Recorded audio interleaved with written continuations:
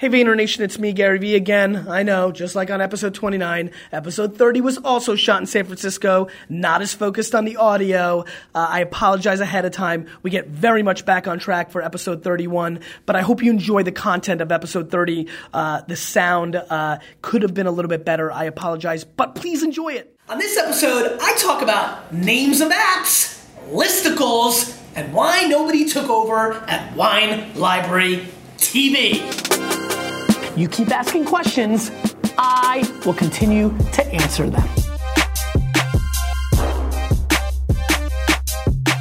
Hey everybody, this is Gary Vaynerchuk, and you're watching episode 30 of the Ask Gary Vee Show. Fun fact about the number 30, when I turned 30, I freaked the out and started Wine Library TV and kind of changed the course of my life. I'm actually quite scared about 40. Maurizio asks, "Hi Gary, what's your opinion on listicle sites?" If you haven't noticed, back in San Francisco for episode 30, excited about that. Listicles. It's interesting. I have a very different view on this than a lot of my friends and contemporaries because a lot of my friends and contemporaries are journalists or have loved growing up reading the Wall Street Journal or the New York Times or the Post or these kind of things. I think there's way too much romance in journalism, and here's what I mean by that.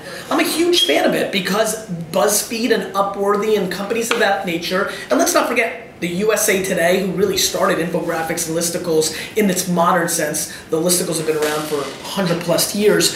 The people that are exploiting listicles and our worlds are being overrun by 12 things a cat did while it ate food. Everybody who's complaining about that needs to understand this is the same debate we had about reality TV, the same thing we had about the people who didn't like game shows during the daytime, the same thing we are about everything, meaning there's a huge misunderstanding of how these things work. Here's my example. What do I think about listicles? As a business, 24 months ago, phenomenal. You were going up the trend. Right now, super strong. 24 months from now, solid. 48 months from now, 72 months from now, concerned. See, what happens is we get these trends, they matter, people enjoy them, and then marketers ruin it. We loved listicles 24 months ago as a big base. Then you had the cynics and the haters that started a little bit earlier. And then now what you're seeing is you're starting to have a conversation of like, is it too much? Are we clicking as many? And the reaction of the market is always what dictates. I love the customer. I don't love anything else. So as long as the customer is enjoying it and they're clicking it, everybody says the Kardashians are crap, but millions of people watch it. These things are subjective. Listicles are subjective. My POV on it, my subjectiveness on it is if people enjoy them, then that's what it's going to be. And so for now and the next 36 months, I'm bullish on it as a business. As far as a consumer, I don't consume anything, so it doesn't matter. Gabriel ponders, Gary, in the age of social media, tweet, Vine, Instagram length limited, how should this affect a startup in choosing a name? Gabriel, this is a great question. I understand what you're saying, right? Twitter, tweet, kind of the short form. I actually think it's an interesting question. The reason I decided to choose it is a name is made, meaning when everybody's sitting around, I have friends who sit around and think about picking the name of their startup for 900 years. And I tell them, what did Google mean to anybody? What did Facebook mean to anybody outside of people that were in the Harvard community that knew what the Facebook was? None of these words mean anything until there's something, right? People email me like, I don't like my last name. I'm like, you're emailing Gary Vaynerchuk. I mean, Vaynerchuk sucks. Let's call it what it is, right? And so now a bunch of you can leave in the comments like, no, it's kind of unique. It's good. I get it. But it's only good because I made something out of it. And so what does it mean? It means nothing to me. If you went with a long-winded startup, you could get abbreviations. I actually think that's a new trend. Somebody's going to come out with a company called like Coverhound Thompson, but everybody's going to call it CHT.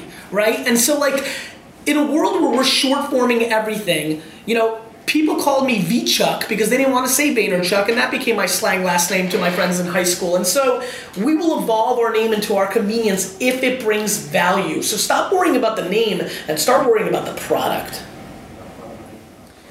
Noble Rock Society So I'm going to smile.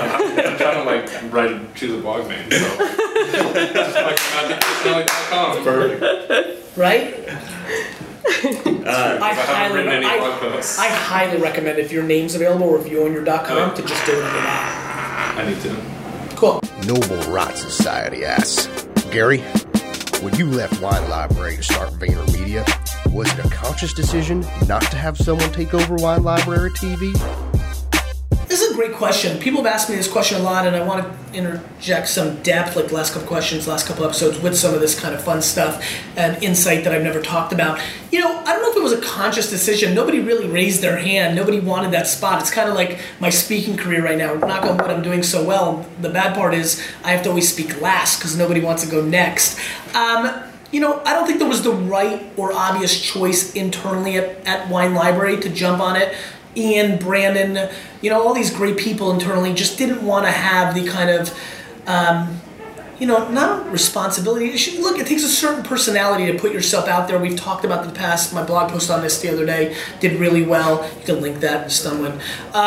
So it wasn't a conscious choice. It was the right choice. If that person existed in the building, maybe it would have continued in that manner. But I think one thing that I'm really focused on and why I took this question to interweave it to everybody else while answering it is, I think you have to assess.